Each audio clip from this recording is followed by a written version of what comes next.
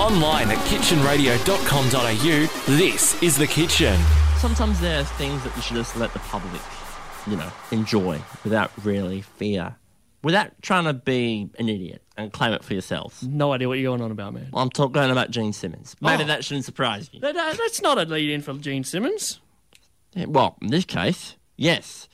Because you see, CNN, Adam, on their side, said that, obviously, for decades, rock and roll fans have used the sign language gesture for I love you to symbol rock on. You know the one, right? Oh, the one with it's the one where you've got the index and pinky fingers extended. And your thumb out and your other two middle fingers bent down. So rock on. That's right.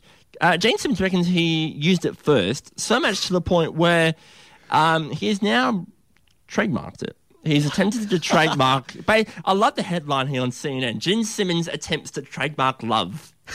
And it's a fantastic headline. Indeed, it is fake news. To be honest, when I heard you talk about this before in the intro of the hour, where you were sort of starting to tease things, I thought you were going to say he was going to trademark the word kiss, because obviously, being his band's name, that's he's a businessman. He invests into a lot of things, and I thought that would be something that he would be chasing after, not a hand signal. Indeed. Well, look, he claims that he first used it during the Hotter Than Hell tour in 1974. Yeah. However, CNN goes on to say that John Lennon used that same gesture on the cover of the Beatles' Yellow Submarine record in 1966. Ooh. And also, the American Sign Language has that too. It emerged in 1817. Wow, okay. So he's only 130 years off. But he's the first to try and patent it or trademark it, right?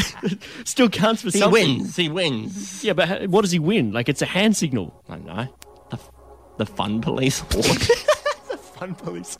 Man, I am so glad you don't work in an award ceremony giving out awards. What's this award? The You Did Good Award. Woo!